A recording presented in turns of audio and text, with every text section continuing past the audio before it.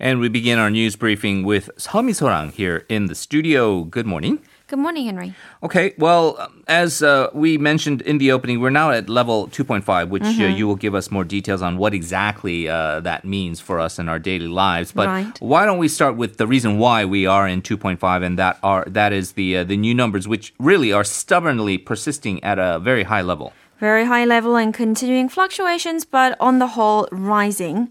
So the daily COVID-19 count surpassed 600 again yesterday, which is surprising because it was a weekend. Yeah. The KDCA confirmed 631 additional cases, raising the accumulated total for Korea to 37,546. Now, of these, 599 were local transmissions, with 470 coming from the Greater Seoul area. There were 5 additional deaths, raising the death toll to 549, and the fatality rate currently stands at 1.45%. And as you mentioned, the fact that the weekend numbers came out, and we'll get the Sunday numbers as well, but the fact that we are over 600, despite the fact that generally there are fewer tests being conducted on Saturday and Sunday, is alarming in and of itself. A lot of us now there's sort of now a ritualization during this pandemic where many of us who follow the news and other concerned citizens just kind of wait for that 10 a.m. Announcement as to what the previous day's new infection numbers were.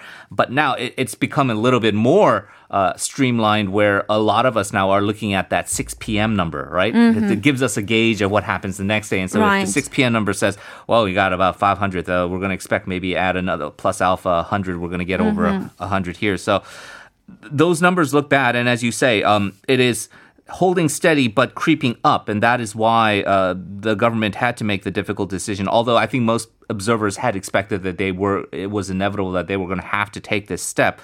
The Greater Seoul area, and that includes the surrounding Gyeonggi province areas that are kind of satellite cities to Seoul, they are now going to be at a level 2.5. Again, this is going to be very much dependent on the region that you live in. So if you're listening to us somehow from outside of Seoul, you might not be affected by this as much. But here at 2.5, what exactly has changed and what actually remains the same? Well, starting with what remains the same, the curbs on restaurants and cafes, that will remain the same. So takeout and delivery only all day for cafes and after 9 p.m. for restaurants. Now, as for the so-called high-risk facilities, so for example, 노래방s and indoor fitness facilities, including gyms, screen golf centers, and also door-to-door sales, under level 2, these were all allowed to operate and continue on until 9 p.m. But now, under level 2.5, they won't be allowed at all. Also, a new curfew has been placed on movie theaters, internet cafes, and hair salons. They will have to close at 9 p.m. But this restriction was already in place in Seoul since Saturday under the level 2 plus alpha measures. At concert halls, under level 2, you had to leave every other seat vacant. Now you have to leave every 2 seats empty between people. And large retail shops bigger than 300 square meters, so including supermarkets, shopping complexes, and department stores, they will all have to close at 9 p.m. as well. And the upper cap for gatherings have been lowered from 100 to 50 people, and this includes weddings, funerals, and conferences. Sports events are allowed without spectators, while religious services are only available online or via broadcasts. In-person religious activities, if needed, they have a separate upper cap for people, the number of people gathering.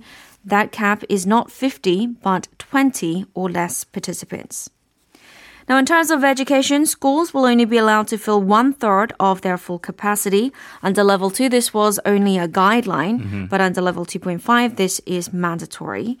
And hagwon will especially be subject to level 3 restrictions, meaning no in-person lessons, and this has been in place because of the holidays and the expected rush to hagwons. The tougher regulations will be enforced for the next 3 weeks, starting tomorrow, and will stay in place until December 28th. Now, as for cities outside the Greater Seoul area, they will be subject to a looser level 2 restriction.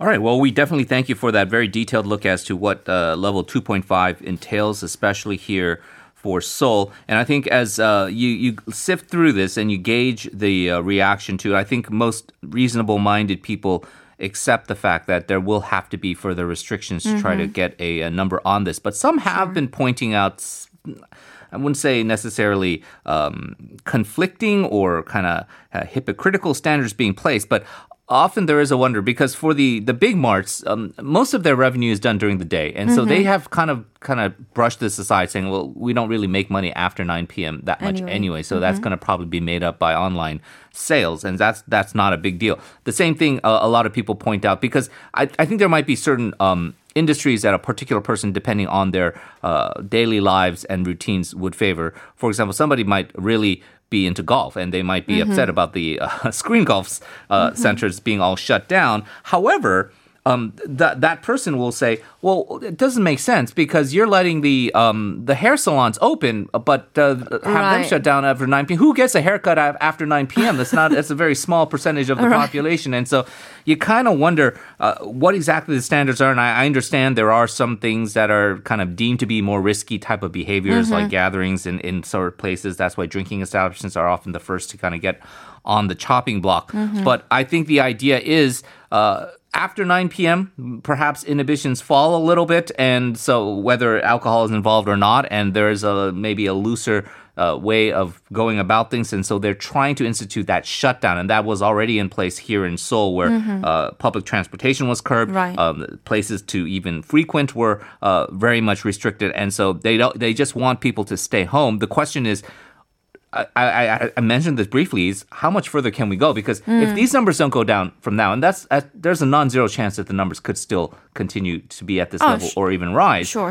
There's just not much else the government can do. Right, short from shutting it all day long.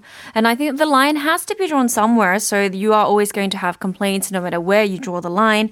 But I think the real key here with the extension with the rise to 2.5 is before, because restaurants kept closing, because restaurants were closing at 9 p.m., people kept looking for other ways to continue with the 2차 and 3차. And they looked for loopholes.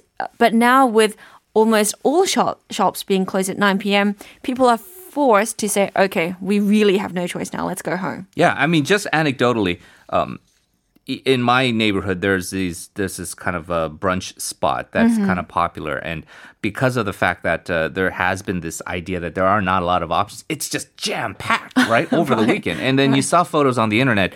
Because outside of Seoul, there are less restrictions. You saw the ski resorts. They're jam-packed right now, especially because the weather now allows for some decent skiing or snowboarding. And so again, it seems like it's hard to complete a complete shutdown and kind of relying on the adherence to the average person to follow these social distancing guidelines. That if the spread is out there, if community spread is out there, and we don't have proper contact tracing as to the source of some of these spreads, it's going to be pretty difficult. Right. And you mentioned going to other regions outside of Greater Seoul.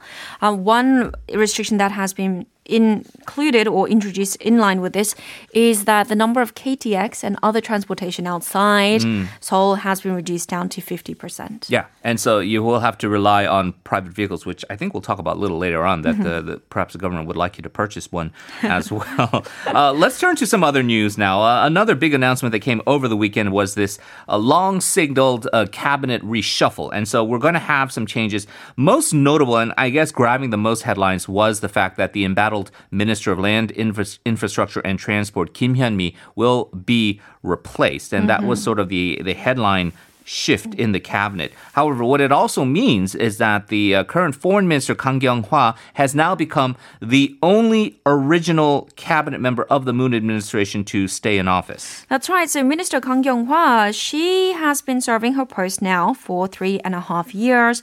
And it remains to be seen whether she will complete her 5-year post. Now, pundits, they believe that President Moon Jae-in's decision to keep Kang Kyung-hwa in office for now is largely twofold. The first is a need to keep Korea's side of foreign diplomacy constant during a change in the administration in the U.S. This would hopefully facilitate a smooth continuation of the South Korea-U.S. alliance. Now, the second reason for keeping Kang Kyung-hwa in office is her role as a K-quarantine evangelist, because she had been actively holding interviews with foreign media outlets to get the word out there regarding Korea's anti-COVID-19 policies and their successes. Yeah, and so she has not been without any sort of controversies herself during her tenure. There were these cases of sexual harassment among officials in the foreign ministry. And through no fault of her own, but her husband also involved in a controversy for traveling in the height of the pandemic. But overall, the calculation being made, continuity, at least with foreign policy and diplomacy, means that Kang Kyung-hwa will stay. Probably not a surprise, though, but Kim Hyun-mi, who has, if anything, been perhaps the most embattled current cabinet minister, she will be replaced, largely because of the dissatisfaction with how the country has been going about its real estate policy. And so her replacement is going to be Byun Chang-hum, and so a lot of attention now paid to who he is and how he's going to be carrying forward the Moon's real estate policy plan. Who is he? Well, Byun Chang-hum, he's recognized as a housing expert. He is a former CEO of the Korea Land and Housing Corporation, or LH for short, and a professor specializing in urban planning and urban renewal. He was also the head of Seoul Housing and Communications Corp, or SH, between 2014 and 2017, and during that time, he took the lead in supplying more public rental housing. At this point, there are some doubts about whether Byun can bring about policies that are meaningfully different enough from those of Kim. Following his nomination, Byun mentioned the need to increase housing supplies in central Seoul, but Byun has expressed in the past that increasing supply and expecting prices to fall as a result is a form of fantasy. He argued that an expansion in supply is not a panacea for housing prices and that there needs to be a special design in policy, one that would better match affordable housing to those who really need them.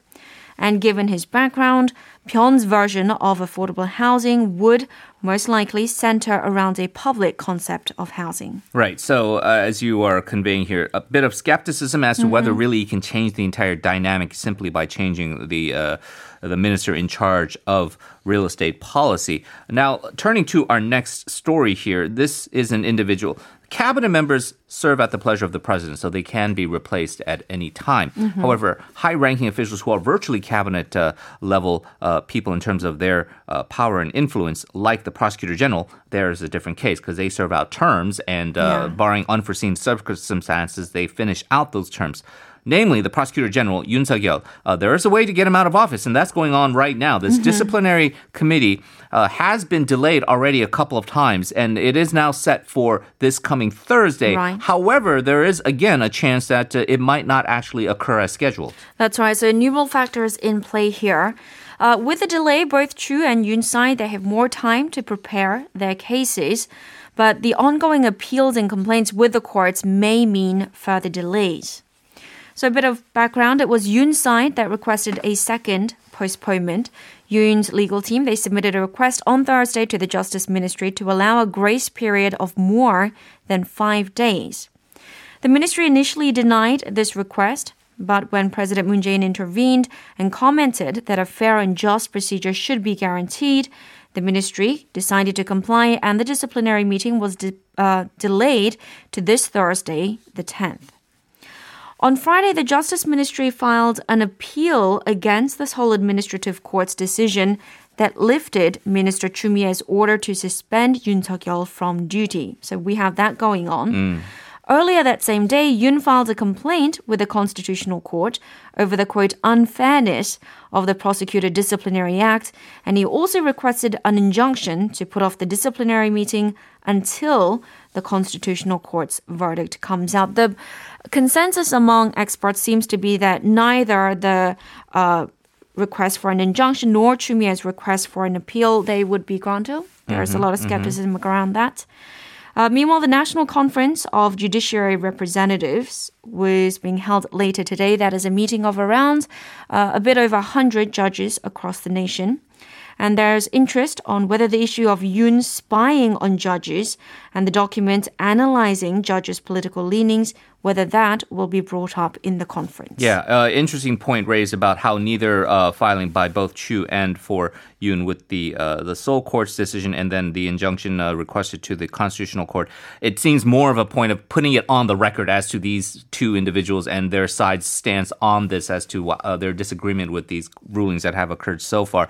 We'll talk much more about this during our Radio Salon segment at the end of the program. However, safe to say, without the COVID-19 pandemic, this is probably the issue that people would be talking about pretty much 90% of the time because it's already dominating headlines despite what we're going through with COVID-19. And it's all centered over this idea of prosecutorial reform. The key signature sort of entity that symbolizes prosecutorial reform is 공수처, or this corruption investigation office for high-ranking officials. We got 3 days left until the National Assembly session ends, Misorang. And so the question right now is, with the clock ticking, are they going to be able to get some kind of agreement or maybe a unilateral push to set up CIO? Right, CIO standing for Corruption Investigation Office for High-Ranking Officials, as you mentioned.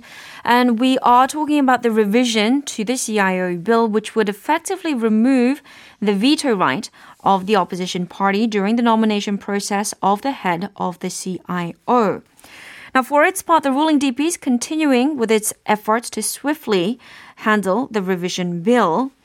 Now, the Assembly's Legislation and Judiciary Committee on Friday convened a subcommittee meeting to deliberate the pending bill.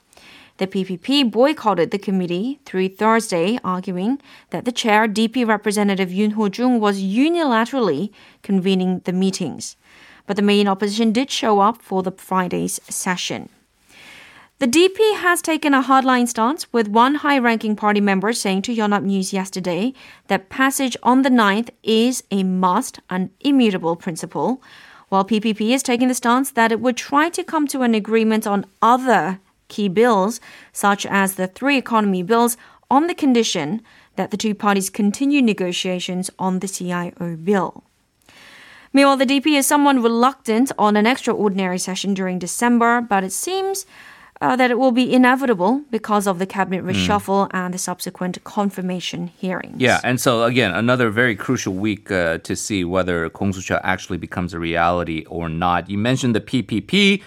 They are trying to brand themselves in a different way, perhaps appeal to moderates, and part of that now is trying to appeal to the youth. The party has launched a Youth People's Power. I guess that's the translation you got for us, and that was set up yesterday? That's right. So in Korean, it is called 청년 국민의 힘 or 청년의 힘. We don't have the official English title yet, but tentatively we'll call it the Youth People's Power. It is a youth party with separate voting rights within the PPP. The Founding Preparation Committee held its inaugural conference in Yeongdeungpo District yesterday, and Chairman Kim Byung-wook said that in existing established politics, young people are reduced to being passive, having been selected and displayed only for optics. Kim said that he will see through greater youth participation so that there can be harmony among all the different age demographics. The Youth People's Power will have a separate voting, personnel, and budget rights and have an upper age limit set at 39 years old. Now, ironically, the biggest force behind the Youth People's Power creation was PPP's interim chief Kim Jong-in. Ironic because he is one of the oldest politicians active right now. Kim Jong-in said that, quote, Korean politics can only change if the younger generation exert a lot of influence on politics. Now, for reference, right now of the 300 members of the National Assembly, there are only 13 people under the age of 39, which is a bit over 3%. Yeah, and so, I mean, whether you agree or disagree with Kim Jong-un, it is clear that he is making a considered effort to try to appeal to the youth, which have, up till now, with the Conservative Party, not been a successful endeavor. All right, final story here, and we kind of alluded to it a little earlier, but the government is mulling an extension on the tax cut of passenger cars to try to boost sales. Right, so the National Tax Service is said to be considering the measure to boost sluggish sales as the novel coronavirus outbreak is continuing to deal a significant blow to domestic car makers and related industries. The NTS had already provided tax cuts to the individual consumption tax, which used to be 5% of the car's cost. When Corona came around, the NTS slashed the tax rate down to 1.5% for the months of March through to June, with a cap set at 1 million won. With COVID-19 related financial blows easing somewhat after that, from July, the rate was increased back up to 3.5%, and this rate is to stay in place until the end of this month. The Finance Ministry is currently mulling whether to continue this reduction in the individual consumption tax, and if so, by how much, 1.5% or 3.5%. According to the ministry, a 3-month reduction in individual consumption tax down to 1.5% would translate to a tax revenue loss of up to 500 billion won, which is not a small amount, especially given that we have a big budget expansion planned for next year. Right. And the way things are going with both the pandemic and the economic fallout, you're kind of wondering maybe there are going to be other additional supplementary measures in place to spend more money. So the question is where they will receive the shortfall in revenue to make up for the 500 billion won hit with auto sales. But you got to think that it might help consumption because even personally speaking, I had been slightly considering getting a new car because I drive the 17-year-old Sonata and nobody in this parking lot at TVS has an older car than me, including all of our staff members. But I kind of held back because it was just like, well, economically, it's a difficult decision to make. Right. But kind of things like this, just again, anecdotally, it kind of makes you go, it might be worth it to do it now rather than later when the taxes come back up again. So at least for this one individual, it's having somewhat of an effect. So, all right, Misorang, as always, thank you very much. Great way to start the week. Appreciate it and look forward to talking to you again soon. Thank you for having me.